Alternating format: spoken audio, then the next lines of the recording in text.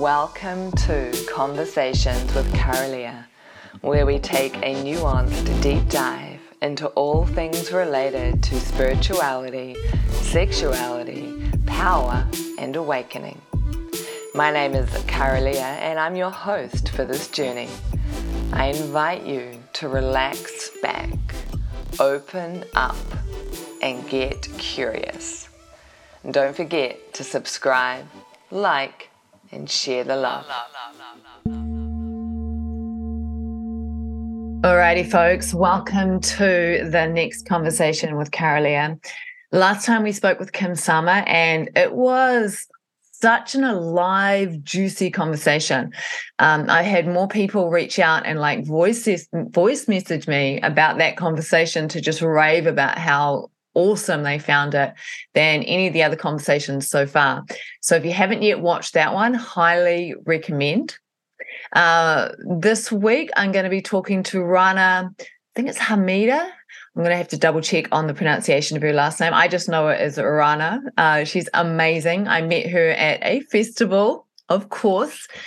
She is, amongst other things, an artist, and she's a singer, a musician, a DJ, a dancer, an artistic director. She is also a yin yoga and yoga nidra guide, and she came to New Zealand a little while ago, about 5 years ago, maybe a little bit longer now, as a refugee. She was living in Syria with her family. Her family is actually from Palestine. Her father, I think, became a refugee from Palestine possibly in 1948. I'm not 100% sure. I need to check all these details.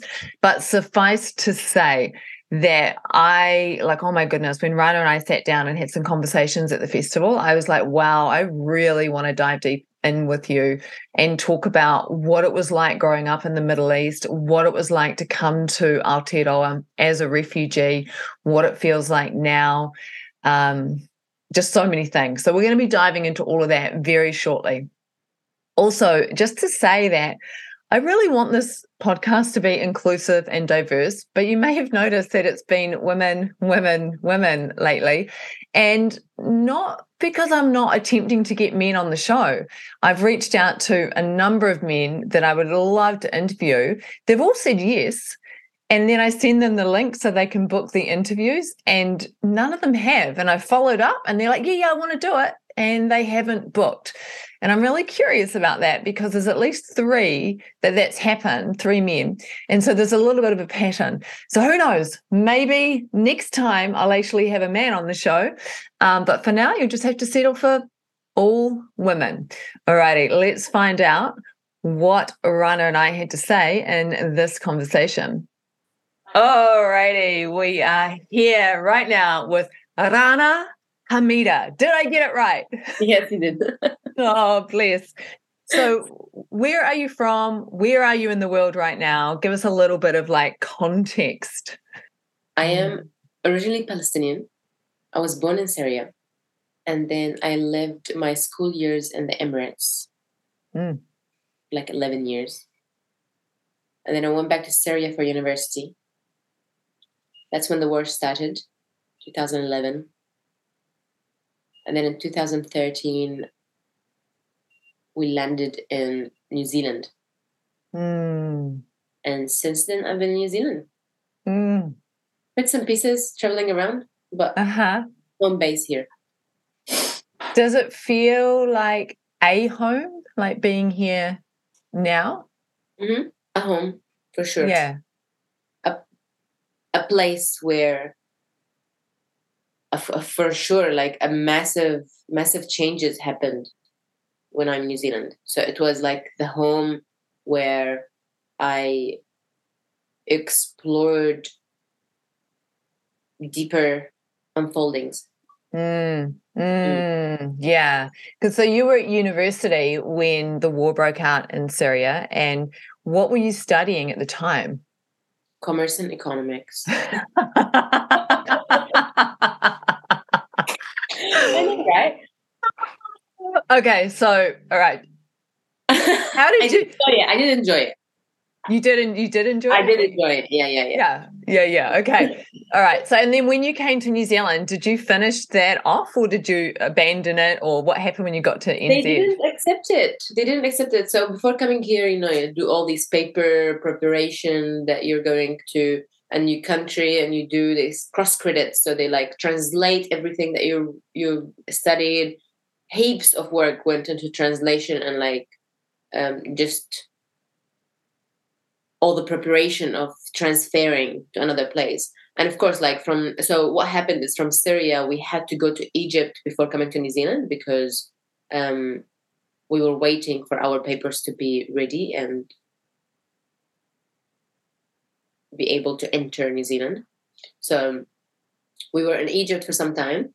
And while I was in Egypt, I didn't really want to just like wait for, it was like a waiting room for us, but I didn't really want to wait. So I just signed up to the university of the area that I was living in.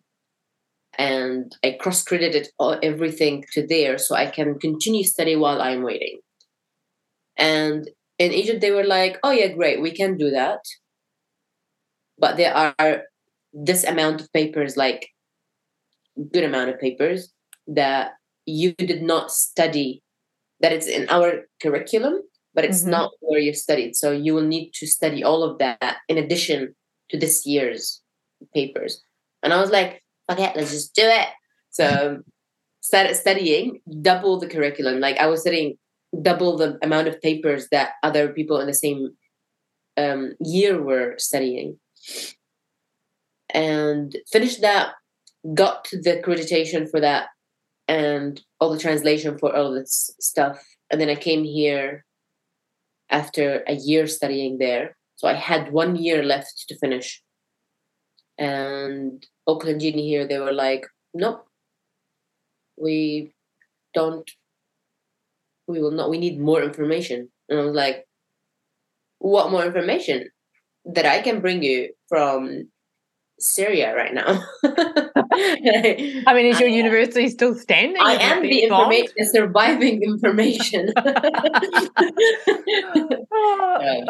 How did that feel? Like having made it out of war-torn Syria, I'm guessing you fled across the land to Egypt, and then to have that happen with the university. Was it just one more thing, or? It was quite like itchy, but I feel for me at that point it was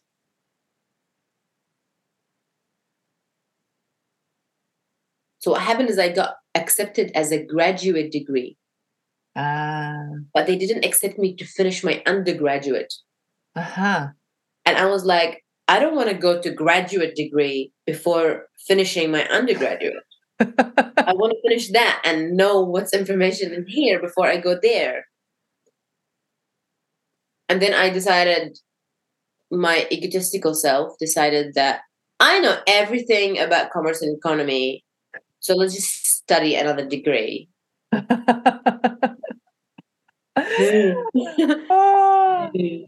Really? Okay. So I did. So I didn't finish it. I was like, okay, fine. So for me, I think at that point it was the intensity of the whole transition period and fleeing and coming back here. Coming back here. That's crazy to say. Coming here. Whoa, have I been here before? Wow. Thank you. I need that. Where's my person? I moved to this new room, and in the house where I record music, and the people that I'm living with, they're bringing that experience of having a family, and how can I like reframe the connection or the communication skills and life with like family figure. It's very interesting. Yeah, very, very interesting. Because I definitely want to go into that aspect as well. Let's just finish off our university story. So what did you end up doing as a degree if you did something different? Bachelor of Property. Great. Yeah. So commerce, market, property, there you go. Yeah. But now what you're doing is you're an artist. I'm an artist. But that's what artists do, no? And like they just try different art projects. And sometimes these art projects are like it's worth putting on hold or even letting go of. Like, it's I view personally, my personal view of life is that everything is an art project. Everything is an art piece, whether you're working on property or whether you're working in the politics or anything. It's either that you draw a shitty, not harmonious piece of art, or you're balanced in the way that you're balancing your colors. It's like if I'm able to balance my communication in a politics point of view, then I might have a harmonious communication and deals and partnerships with people, and that will create a harmonious life. And that's what a piece of art. It's the harmonious communication between the different elements and the different colors. So yeah, I tried many things, and until now I try a lot of things. So yeah. yeah. I love that. Life is art. Life is art. Yeah. So on the emotional level, so when you were in Syria, were you in the war zone? Like, did you experience war itself, or was it? Yeah. Yeah. Yeah. Yeah. Definitely, I was in one of the active spots. Yeah. It was not as active as other places. So there was kind of a scale of how active an area was, and Aleppo was one of it was one of the red zones. It did have a lot of actions happening, but even within Aleppo there are some places more active than others. It's very interesting because even living within the heart of events, it was at that point very hard to get a grip of truth, because what you witness is what you hear, but what you hear is much more like whoa, dramatized, and like even the people that are living in the country itself, they would get these news and videos of something that is flaring up somewhere, and like what they would show is as if World War I microcosmic, but for us being in it, it's like, oh, there were like 10 or 15 people. It's not always the case, but because sometimes you would receive false information, how can I ever start believing any other information? So it was a bit distorting. When someone lies to you over and over, or dramatize everything, it becomes a bit hard to distinguish what is true and what is not. What is the extent of the intensity of the situation? So it was interesting in that way to navigate that. Yeah. I mean, one of the reasons I ask is like here in New Zealand, we are so blessed that we have not had any experiences of war in, well over 100 years. And it just seems so outside the field of experience that could potentially happen. When you were living in Syria, as a young person, did you have a sense that it was coming, or was it out of the blue? Was it out of your realm of experience? I feel like the state of how the system functions over there, it had two sides. So in one side, it has always been the case that like living in Syria, don't speak about the government. It has always been the case. It's a very family owned business kind of thing. But at the same time, you would see flourishing economy. People are getting better in life circumstances. The whole country economy was not dependent on any debt. So it was debt free as a country. And that is a very strong That's position. huge, yeah. That's huge, yeah. So, and Christians, Muslims, Jews, they're all living like it was not a religious governmental system. But it has been for years a very strong unit together. So, you have these two sides that is like, oh, you can't talk about the government at all. Like literally, don't. Because like people would say that the walls have ears. That point is that don't talk about the government, because if you do, you're no one knows where you are. Right. Yeah? So that was a part of your reality there. Yeah. That's part of it. It's like, just don't talk about that. Yeah. But then on the same side, it's like, oh, okay, but like the economy is great. Like, why would I even talk about them? Just because they pass their rulership from one father to the son. It doesn't matter if that is if the whole space that they are governing is flourishing and it's coming nicely. Or why would I talk about them? So it's like there is this conflict of like, but at the same time, I should be free to not complain, but to like express. Yeah, like to express if something I don't like in the government. Like it's both sides. So we have been living in that environment. But then on the same side, I can acknowledge from my side as well that I lived there as a child, and then I left for all my school years, and then I came back for university. So there is much more that someone else who have been living there for that amount of period would be able to express on how it was over there. And I'm sure that our experiences do depend on our own perception, and not only our experiences, but our parents' experiences. So even if like a parent did experience something painful from someone, we have that trauma later on that is like, oh, that, da, da, da. So, how credible factually can we take on someone's perspective? Yeah, right. That's the interesting thing. Yeah, it's all perspective. Because your father was a refugee from Palestine, is that correct? I did some Googling and found some articles about you. I was like, oh, did you? Yeah, I did. Yes. Yeah. So he had that refugee experience already in his DNA as such. Yeah.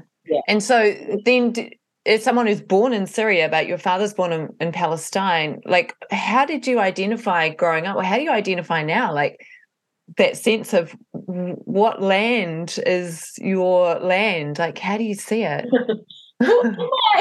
Yeah, who are you and how do you know? Has that been a struggle to figure that out, or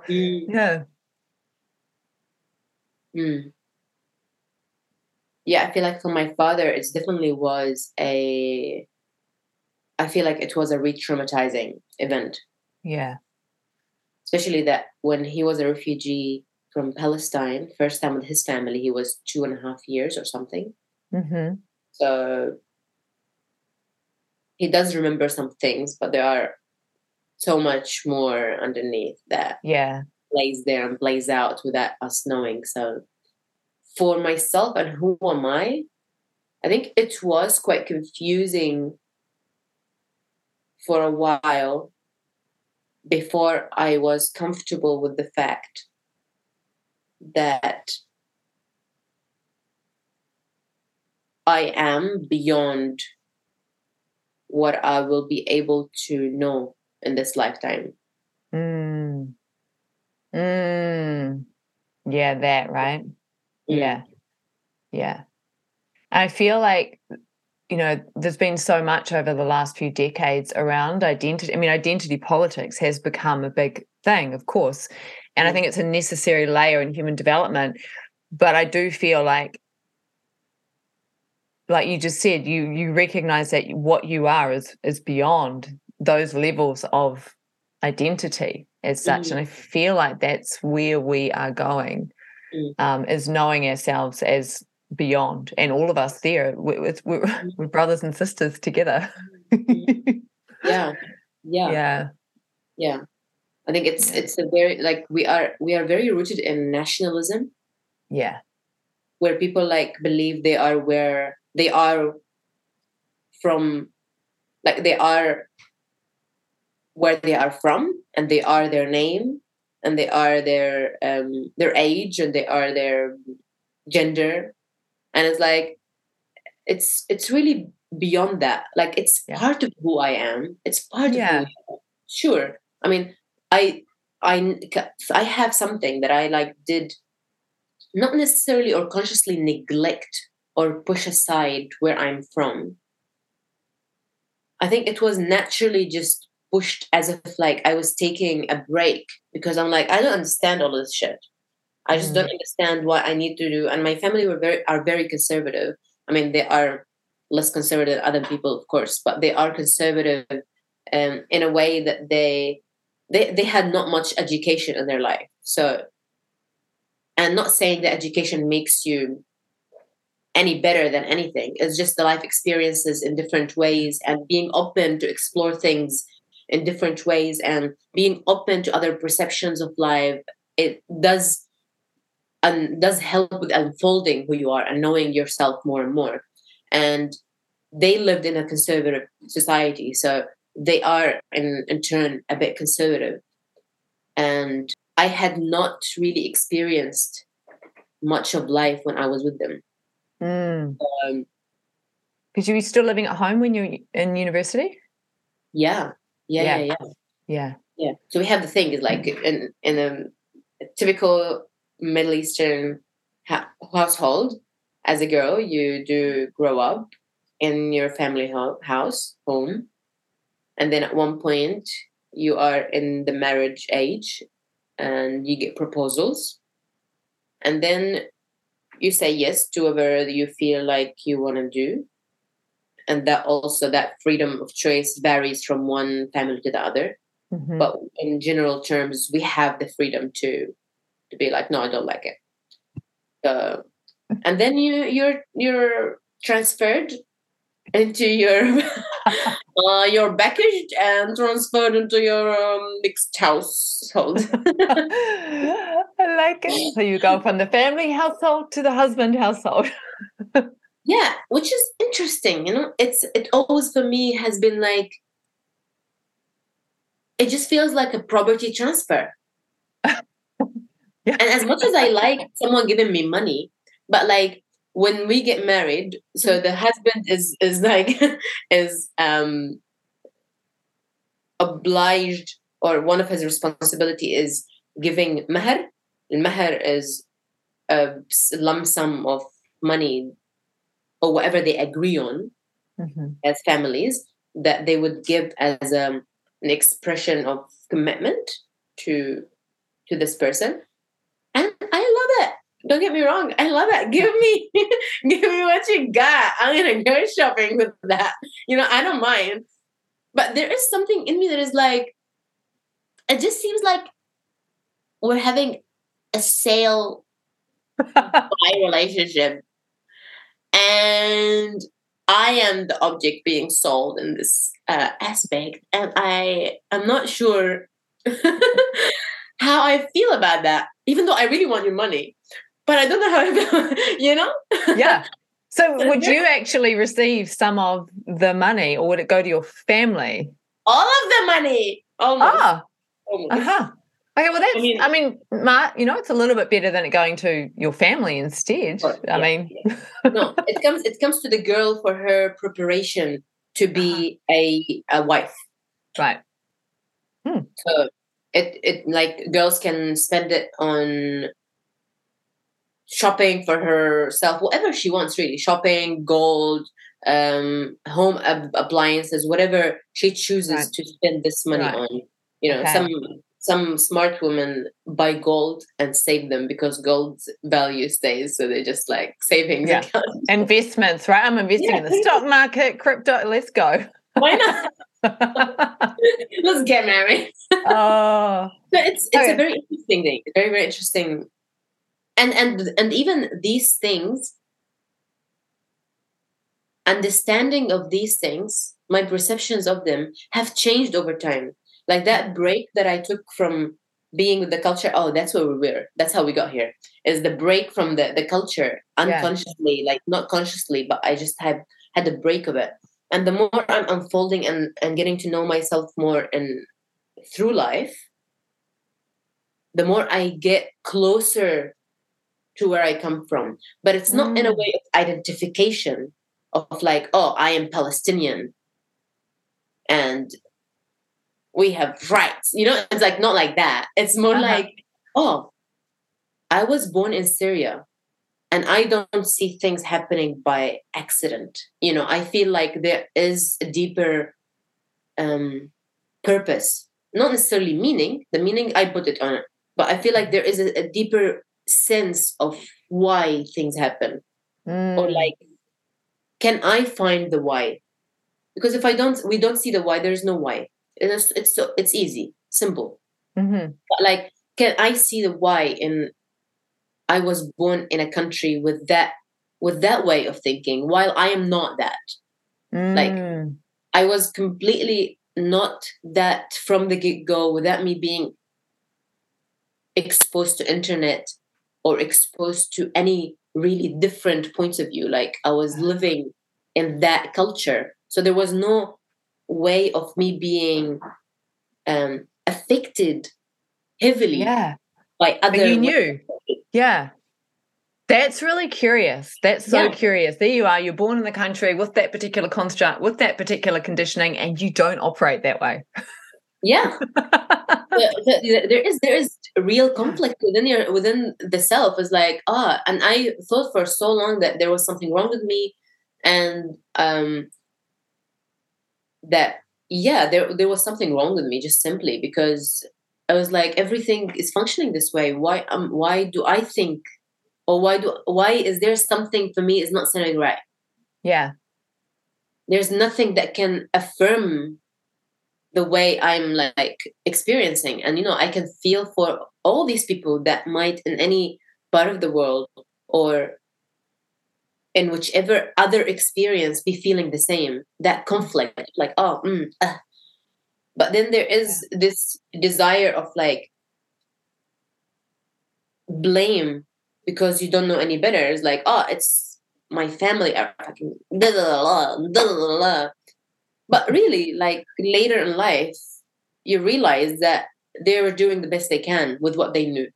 Yeah. You know, and whatever that is, yes, we always have the free choice and the free will to venture and know other things and be open to learning and listening and all of these and communicating. But even in a bigger perspective, even all of these things that we do, it's to the best of our ability. Yeah, we only know what we know. Yeah. We don't know what we don't know. Exactly. So exactly. when you came to New Zealand then, so you're already a university student, how old were you at the time? 2019. Yeah. So you came with your family. So I'm guessing you arrived and you're still living with your family. What was it like experiencing the culture of New Zealand? Did you know much about the country before you got here? How did the culture of New Zealand feel? It was so great. I was like, oh my God. I can do whatever I want. but no, it was interesting.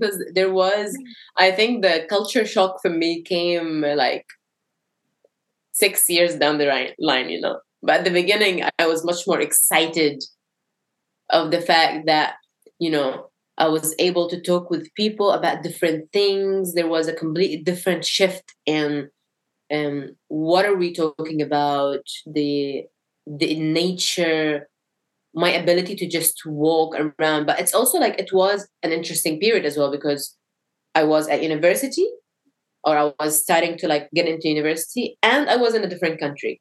So there was a transition within transition. And like, yes, I was in university in Syria, but really there is nothing over there. Like Syria was very small where we are, that I couldn't like sneak out of the university. I mean, I did that, but sneak out of university and like go somewhere, like drive away. But here I had more freedom of like, I could drive. At some point I got my first $500 car. And Freedom. yes, exactly. So there was that sense of, oh, I always believed in hope and freedom. And I knew it exists. I knew it existed regardless of whether I experienced it or not. I knew that love and hope and freedom, they all existed regardless of whether I had them in my life.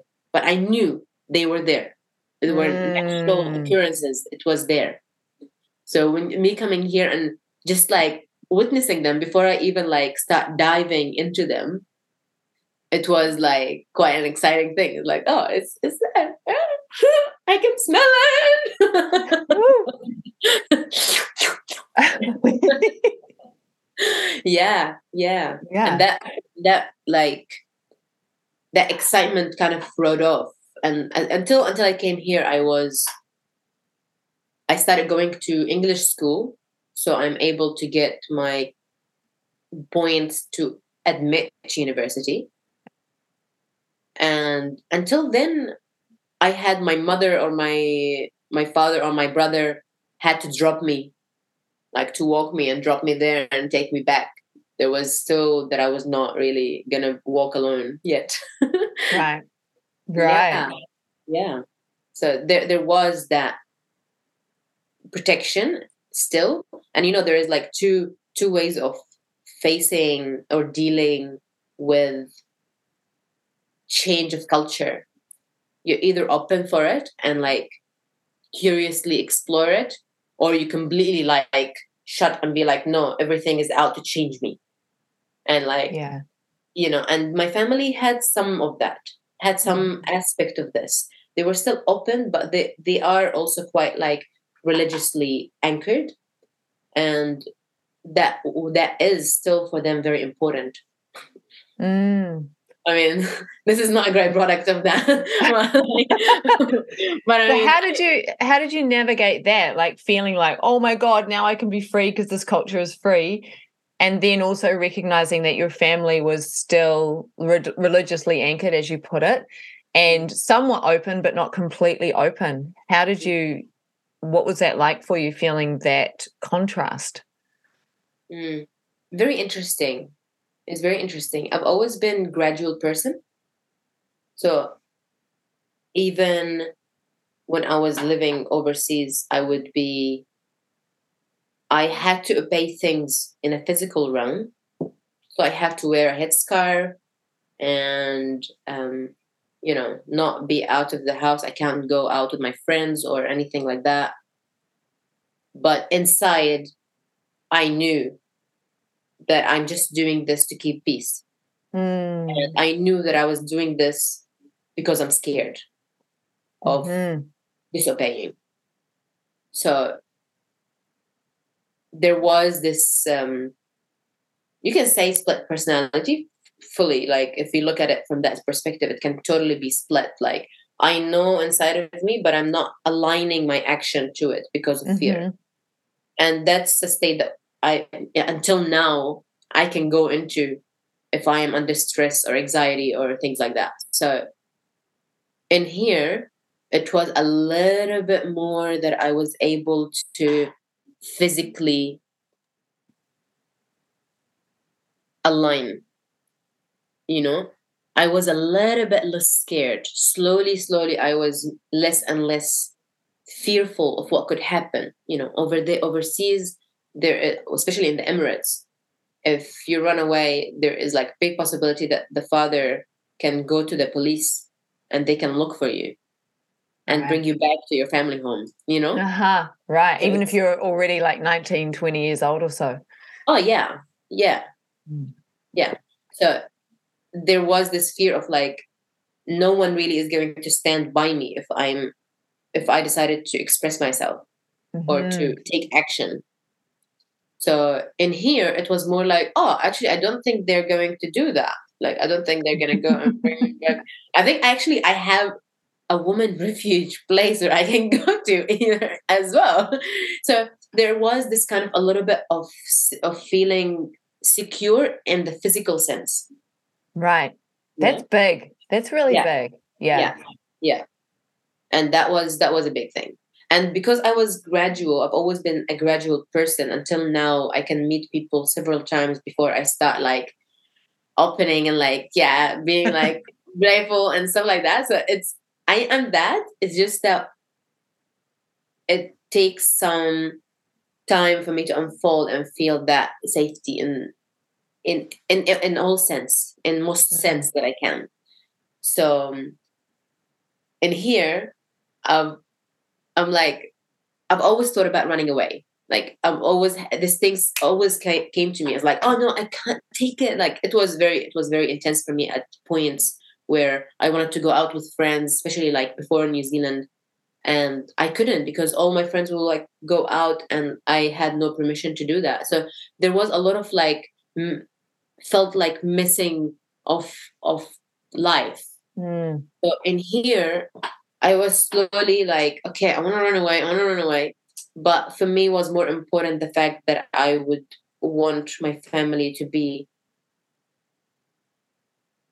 happy.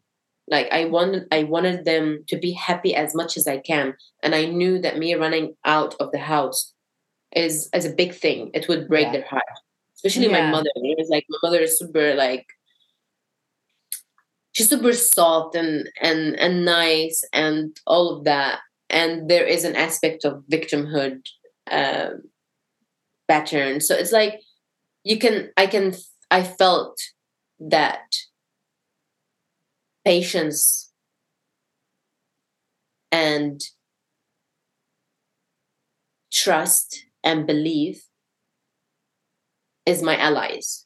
And I don't need to rush me going out and having the life that I'm dreaming about and I feel called to have before it's time. So there is the part of plan that is like, okay, now the best thing I can do is I can be here and to the best of my ability be support and live with them. And when the time comes, I find a husband.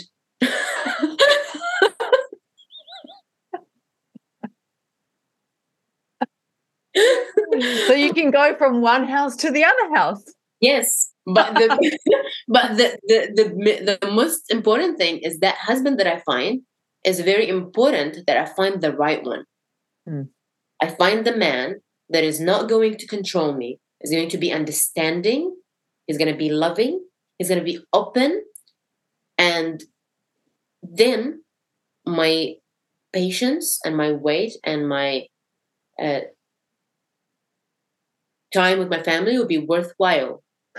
And everyone will be happy. I love it. So that was your strategy. That's what you sort of planned out. Very, very strategic. Yeah. And you're taking care of your family. I love that too. You know, in your strategy, you were caring about their experience and trying to balance up your desires with their desires. Yeah. So what actually happened? Well, do you remember that $500 car? I do. I was washing it without my headscarf. Oh no! At my sister's house one time, and my father came to visit my sister while I'm washing it outside on the street, and then he saw me there without a headscarf, wearing a singlet, and washing a car like a So yeah, it was a very interesting interaction, and I can't like it can never leave my my memory. You know, I was just like they're like, yeah, life is good. I'm like da, da, da, da, da, da, da, da.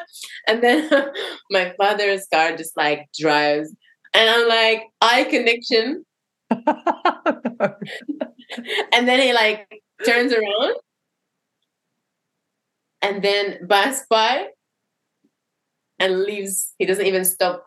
He was coming to visit my sister, and he just like comes in. He sees me, turns around, goes, and I'm like walk inside the house, and I was like, Hiba, my sister. So this just happened, and she was like, oh, shizzle. But we were like, okay, it's acting cool. Like nothing happened. I'm really good under pressure. Like I'm really Great. good under pressure. So I'll when be something calling you. happens, I'm like super cool. Yeah, please. I'm super cool. Like under pressure, you might look at me and be like, this person has huge trauma that in such situation, they are even more present and not flinching. And I actually like, all my system gets really, really still. It's like, this is the time where you need to be still. It knows, my system just knows it without me like trying to do it. But now we're talking about like something like that, or like a death or something like this, you know, that's when I'm just like, then after that I feel the effect of it. Yeah. But at that point I'm just like, whoa. Yeah. So I'm acting cool, all good. And then I went away, like I just went for a visit to someone's house at that point. I think I was doing a modeling session at that point. I was doing modeling and circus and all these things. No one knew about it. I was going to say, did your parents know? No. Okay. Right. So yeah, it was funny. It was an adventure. My life is an adventure, and at that point there was absolutely no other choice other than to just ride. Yeah. This spur of inspiration and curiosity, because otherwise I had no reasoning to why not. Now that I'm like free and anchored in my ability to do things, like I'm now like at that point my thought was, I am free from my family, then I'm free. That was for me the meaning of freedom, being free from the system of control. Yeah. That was represented by a physical people or a country or a house or a room. But then, you know, after that, you get out and you're like, oh yeah, I'm free. And then you decide there is multi layers to freedom, and we become freer and freer and freer. But we're still in this physical realm. Yeah. We're still not free to some extent. Yeah. But there's always going to be those limitations. So what happened? Your father turned around. I'm guessing it would have really, can we use the word triggered? Like, I imagine within his perspective of reality, it would have brought up a lot of different strong feelings. And I'm totally imagining this, but he may have taken the safer choice and just driving on by and not, it might have been really challenging for him to speak to you in that moment. He might have been concerned about what might come out. Who knows? I don't know. What happened? Like, when did you finally see him again? So you're off doing modeling? Did you just never? Well, he did that. He left. And then we just acted cool. Like I acted cool. Because since 2 or 3 years before coming here, when we were in the Emirates, he stopped talking to me because I called him backward. And then, and I think I know it was triggering. Yeah. But it was true at that point. You know, the situation that happened, it was intense, and I said that, and you know, they're not prepared or have ever experienced a son or a daughter standing up and like saying something. Yeah. So yeah, I know it was triggering. So he stopped talking to me. And that was like for almost 10 years. We were almost strangers in the same house. Oh, wow. So That him was, turning around and driving on was a continuation in some it was a ways of continuation. the non-communication that had been happening for 10 years. Yeah. Yeah. And then after that, I got a call while I was in this session away. And I think it was my sister. And she said, so your father says, don't come back home. Mm. And I'm like, finally. It's horrible. It's just like, Phew. I was like, wow, it took a while. And it only took for me to embody what I was feeling. Yeah. It only took for me to actually not be scared Yeah. to say or do something. And it took a long time that I was living in unconscious fear. Just I was scared to the point that I didn't even know that I was scared. Like Yeah. I didn't perceive myself to be scared. I just perceived that I was just doing what anyone is doing right now, Yeah. which is just obeying the current situation. Like I was just Yeah. playing what I had. And then after that I was like, yeah, actually I was scared. Like I am scared a lot of times. Until now, like my life is crazy. But most of the time I'm scared. But Mm. it's just that I keep doing it. Yeah. You I lean in and show learned up. I learned to just do it regardless of how scared I am. Because what's the worst that could happen? I could die? Sweet. Well, great. Let's just do it. Might as well do it while I'm doing something that I am going into that fear. I'm going into the unknown. Otherwise, I'm just being stopped by it, like I have been for years with my family. It's a very valuable experiential lesson that I had with my family, and I'm very grateful for that. Very grateful for them standing for what they believed was right. Yeah. And no matter how hard that experience was for me,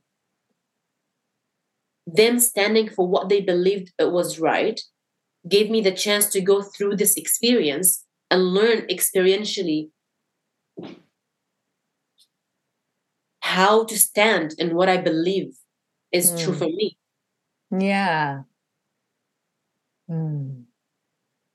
It's an indirect learning with my family. I've been very big, like lately, and really reflecting on that. And like the way that my family taught me is indirect learning. And this is how I learned from the universe. Like this is how I actually learn. Is that I don't learn when someone be like, okay, you do this, you do that, da, da, da, da, da. No, like whatever they taught me, like this way, I didn't necessarily learn. And so it was more about I learned what not to do. I learned that I know that they are expressing their love, but now I know that I don't express love like that. Yeah. Yeah. That's awesome to be able to understand that they are standing in their own power according to their perspective of reality and what feels right to them, and they're doing it ultimately out of love for you because they love you. Mm-hmm. Yeah. Yeah. So yeah, he kicked me out of the house and I was like, great, amazing. Let's go. Life, here I come. Are you ready? So yeah, the only thing that broke my heart really was the next day my mother calling me and crying, being like, come back. Like don't leave me alone in here. Oh, yeah. Yeah, that was the main thing. I am the youngest, so my sister getting married, my brothers leaving and like going to other countries and doing their own life because they're men and they can do that. Of course. So I was left at home with my mom. So I was like the the back fall for my mother, the shoulders that she can come and be like, oh, this happened, and your father did this, or that's what he said, or stuff like that. So which is what you do in any like in any relationship with friends or anything. So I was her friend in a way that she would come. So that was what broke my heart most, is that next day her calling me like, come back. I'm like, I love you, but I want to come back. It's just it's very hard to navigate that, but knowing at that point that like the universe guided me patiently to that point, and at that point it was time to push me into a different place. Yeah. And I felt like surrendering to that, just like I learned how to surrender to their rules at one point. I was like, I'm gonna walk with that. So yeah, that was a big shift. That was a huge shift. And then life just took off. Whoa. So when did you go to your first festival? When did you discover festivals? When? Well, the first like year, I think it took like a year for me to go to clubs and town and family bar and like dancing crazy. And then I met a friend through circus, because I was still doing circus at that point. And then I met a friend through her that was coming there for whatever reason.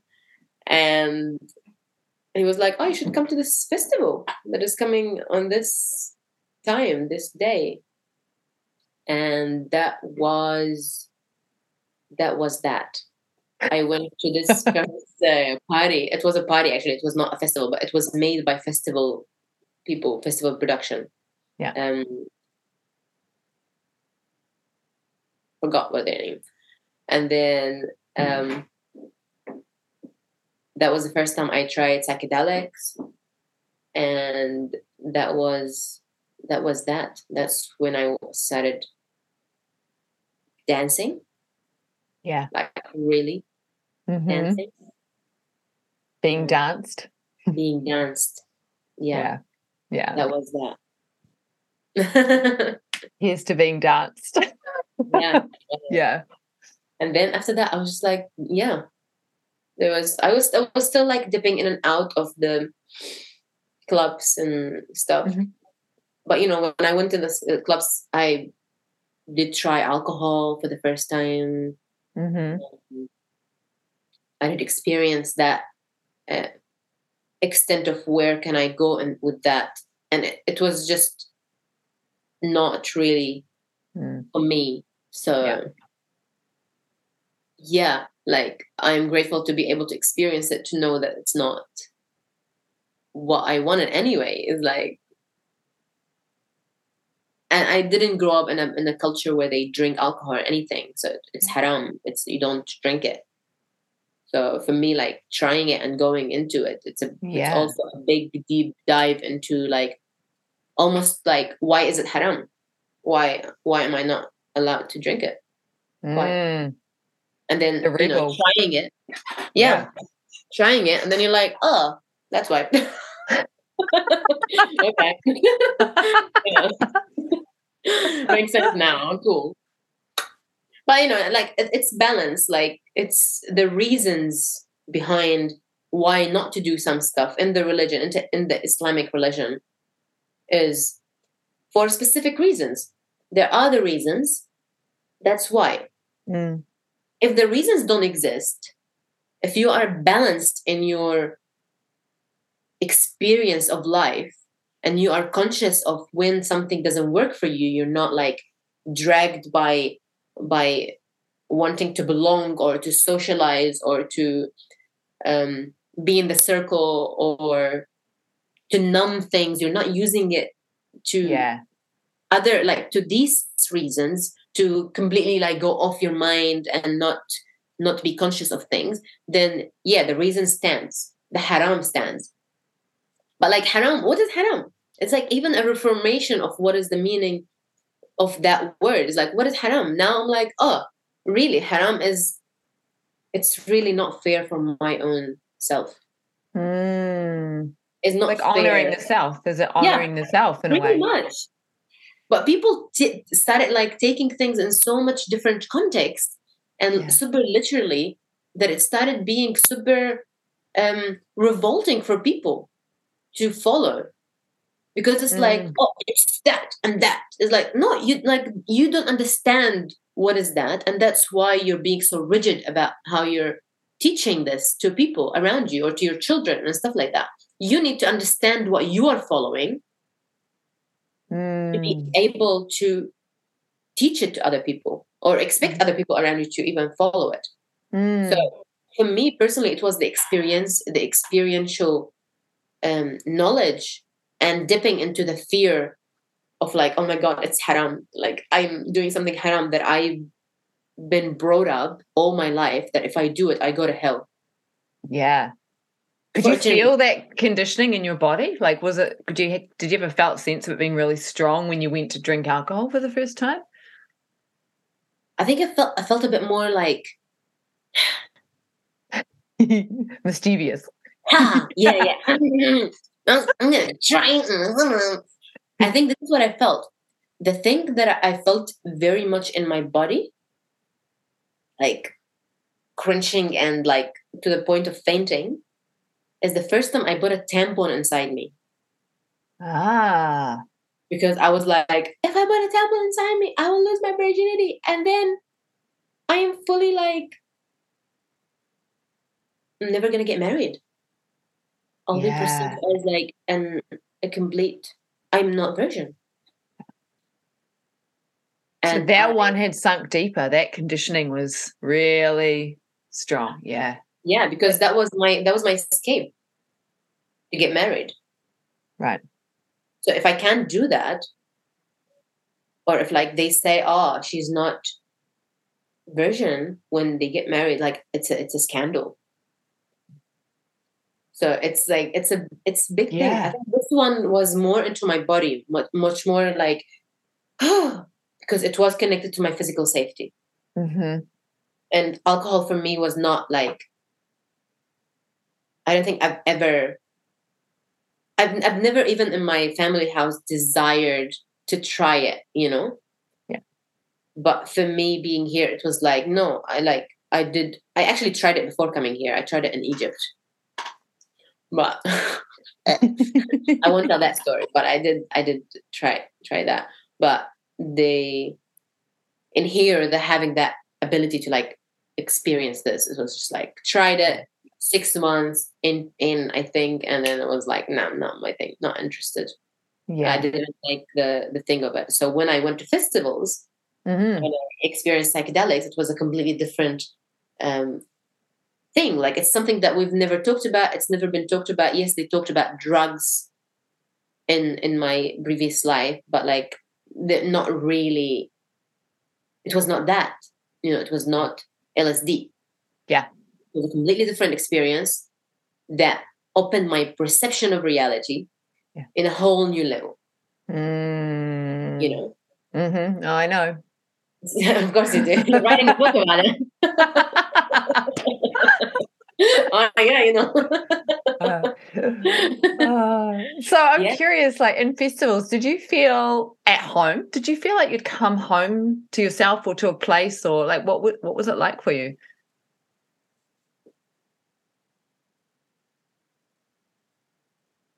I feel coming home to myself represent that. There was this feeling of real freedom that I felt. That was a combination of exploring with psychedelics.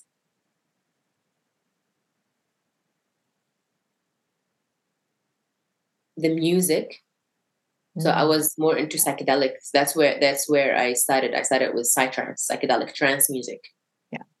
And that experience of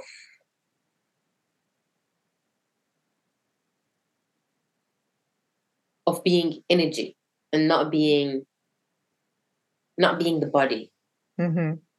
You know, the experience of closing my eyes and just being in full like crazy dance. Uh-huh. But full stillness inside. Yeah. Is that nothingness. That like, and that was for me real freedom. Goosebumps. That was for me real freedom. And yes, I met amazing people and had amazing conversations and experienced myself in a completely different way.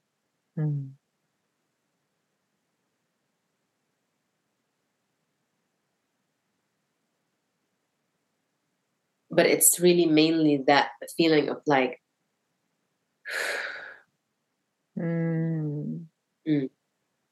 yeah. Yeah. Yeah. So before we wrap up, I'd love to know like how you perceive religion or spirituality for yourself now. What is it that you follow or honor, or how do you pray? How do you pray? Do you have ritual ceremony? Do you follow any of the festivals? Like, yeah. So I'm curious about. I follow inner guidance and balance. I feel like our differences is what bring us together. It's not our similarities. It's the fact that we are different is what make us one. And I believe in oneness. I believe that everything is one.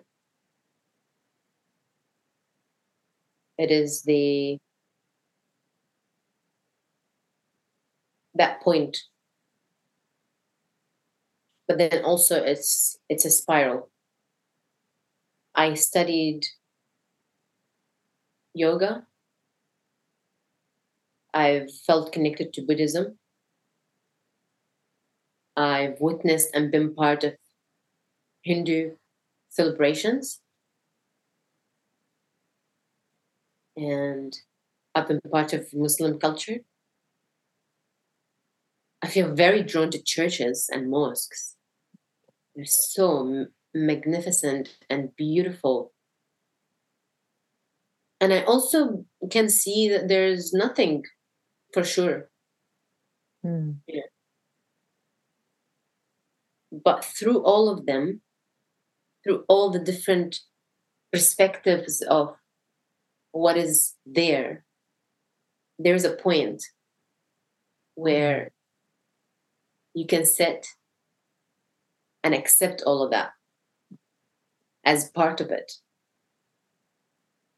as all like different facets of the same unlimited facets diamond that keeps reflecting everything in so many different ways, in so many different forms. And it's unfair for me to identify it as one thing only. Because I believe in an infinite one. And that we're part of that. And that connects to all the stories of creation as well. I mean, the breath of life. We are the breath, the outcome of a breath of life, or we are the breath of life at the same time. And we also can, in another layer and dimension of reality, we can be the breather of the breath of life. Uh-huh. And we can be the one that is observing the breath. Like, we are all of that in different timelines. Mm. And there's, on a bigger perspective, all these timelines are one. Mm-hmm. But in this physical reality, I'm experiencing one of these timelines or more. And I just believe we are part of it. We are it, but we are part of it. Yeah. You know, more like part of it in this physical comprehension of it.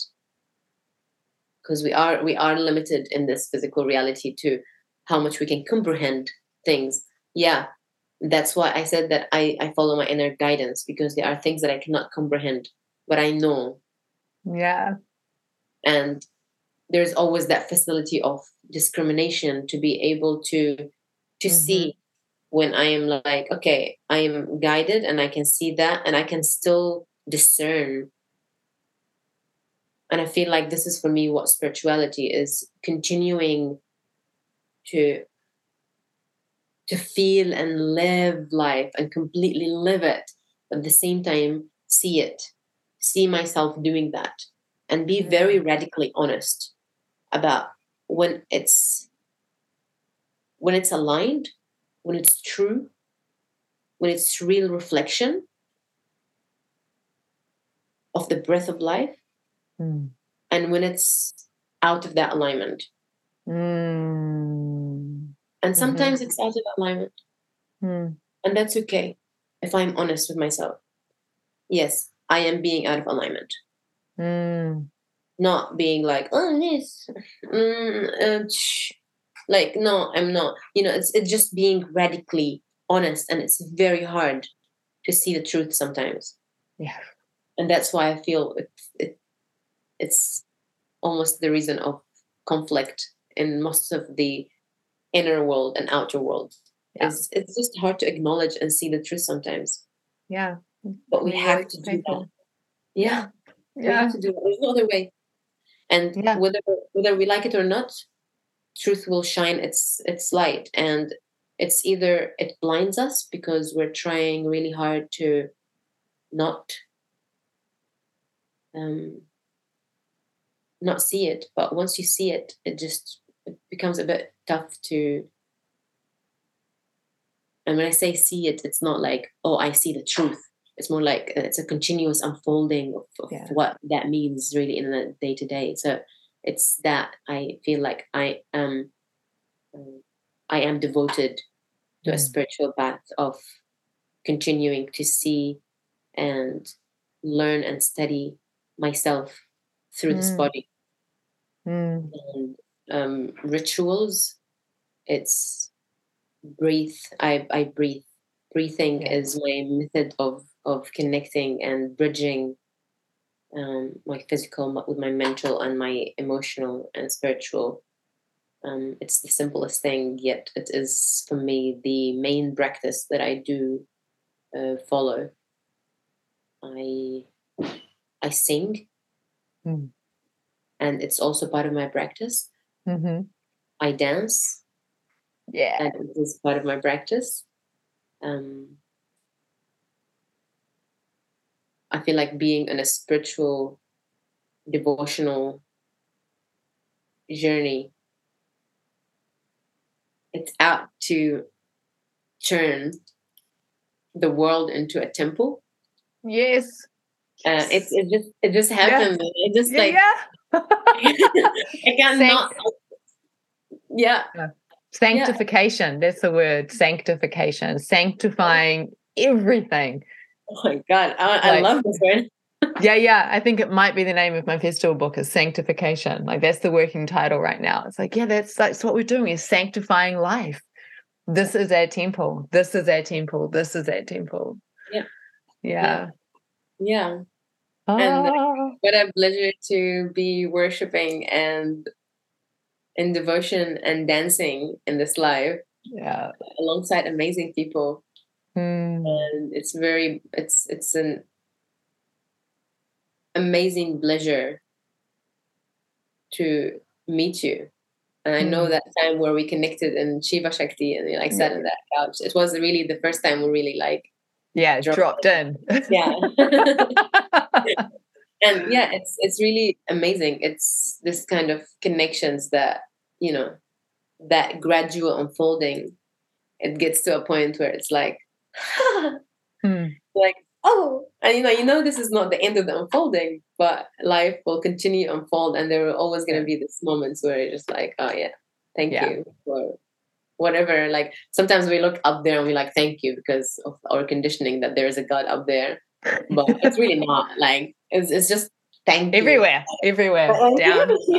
Thank you. Thank you. And that's the tip of the finger that's here, you know. It's that. And it's a big thing to be like, one of my biggest realization is like, because I've been DJing for a long time, and there was a part of me that is like, oh, don't forget what's your real work. It's not that. This is a tool. Like being a DJ or being a dancer or a teacher, and it's a tool in that exploration and unfolding work that I'm doing here. So don't be attached to that. So if you feel like the breath of life is flowing you into a different space, like be with it, because don't forget.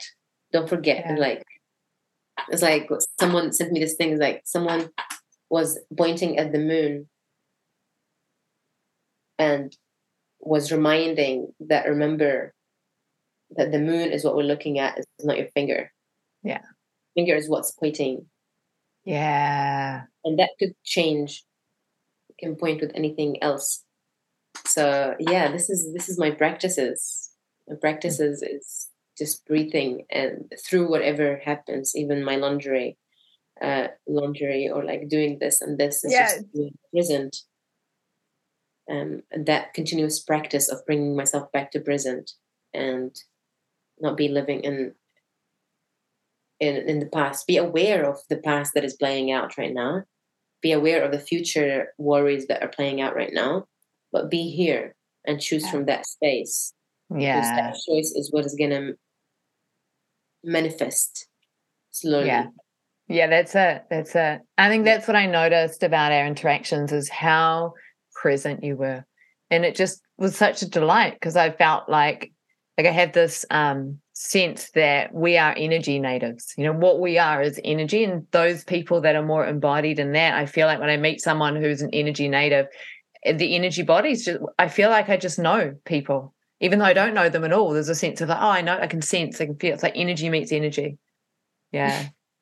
Energy meets self. Totally. That's another version of me. Oh, it's amazing. It's amazing that meeting people with that curiosity and openness is just very refreshing. And it's a continuous unfolding for myself.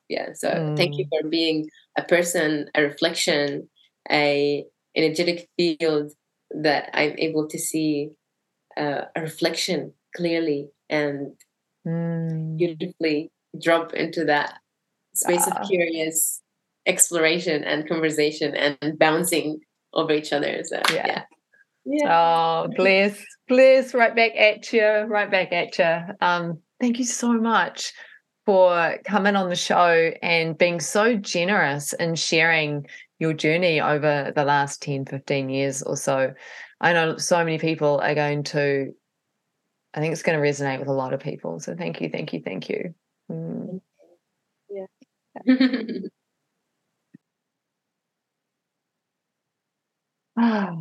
So that was Rana Hamida, Hamida.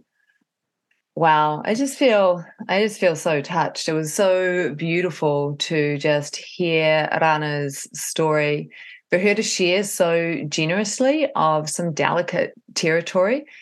It's interesting being I'm not really in the role of a journalist here, and I've always been a little bit shy about asking probing questions, you could say. And so I'm balancing here curiosity and a desire to invite people to open up and share around things, and also that sense of like, what's too much or what's invasive, what's a violation of privacy. So asking about things such as, Syria and what it was like in Syria, and recognizing that there can be trauma there and people don't necessarily want to talk about what they might have experienced, etc.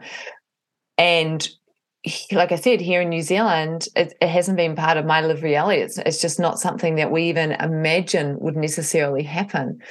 But all things can happen to all people at all times. And I feel like acknowledging that, we hear about things like the war in Syria, we can often other that the people that are experiencing that as if they're different from us.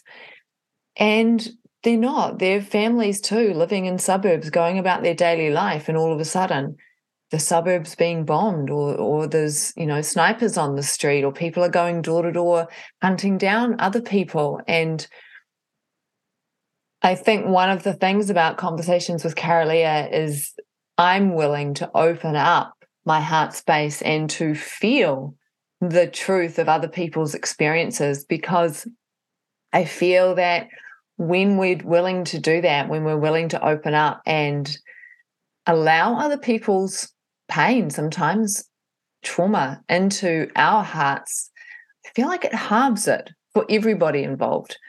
And the more willing that we are to meet our own pain, the more capable and more capacity we have to meet other people's pain. I just think the way we experience reality would change a lot. Or it is, for me, it's changed a lot. The more that I'm able to do that, the more I'm able to sit with people and to feel things. And I just love the playfulness of that conversation, as well as we explored identity and, coming to New Zealand, being a refugee, trying to deal with bureaucracy and the fact that, Auckland University didn't recognize the Syrian university or even the Egyptian university. And the little part of me is like, I wonder if they would have recognized like Oxford University, and, are there cultural biases there? Like, what's going on? Yeah. So that was another conversation with Carolia. As I mentioned at the very beginning, for whatever reason, the men are not booking sessions. It's all the women at the moment. If you know of someone that you would love to see on Conversations with Carolia, please do feel free to recommend someone. You can just send me an email or a message. Instagram is the best place to message me quite quickly. And if you yourself would love to be on the show, don't be shy. Put yourself forward and just, include a couple of sentences about why you feel you'd make for a good guest on Conversations. All righty. Just inviting you to take a moment to take a breath, to really notice what the breath feels like in your nostrils. To allow that breath to fill up your heart space, really tune into your heart and just feel into whatever might be present in your heart space.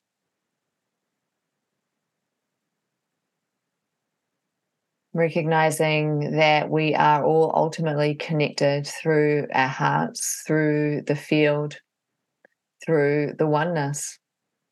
Even as we are all completely different, we're all diverse, it's like a multiplicity of diversity, you could say, but at the core, underneath it all, there's the oneness. All right, big love to you all. Have an amazing, amazing day wherever you are, whatever it is that you are doing. Thanks for listening to Conversations with Carolia, and trust that you enjoyed that nuanced deep dive into spirituality, sexuality, power, and awakening. If you love my take on the spiritual path and you're looking for more insights like this, then make sure you subscribe and like. You can also check out my website, carolia.com. That's KARALEAH.com. And subscribe to my weekly newsletter.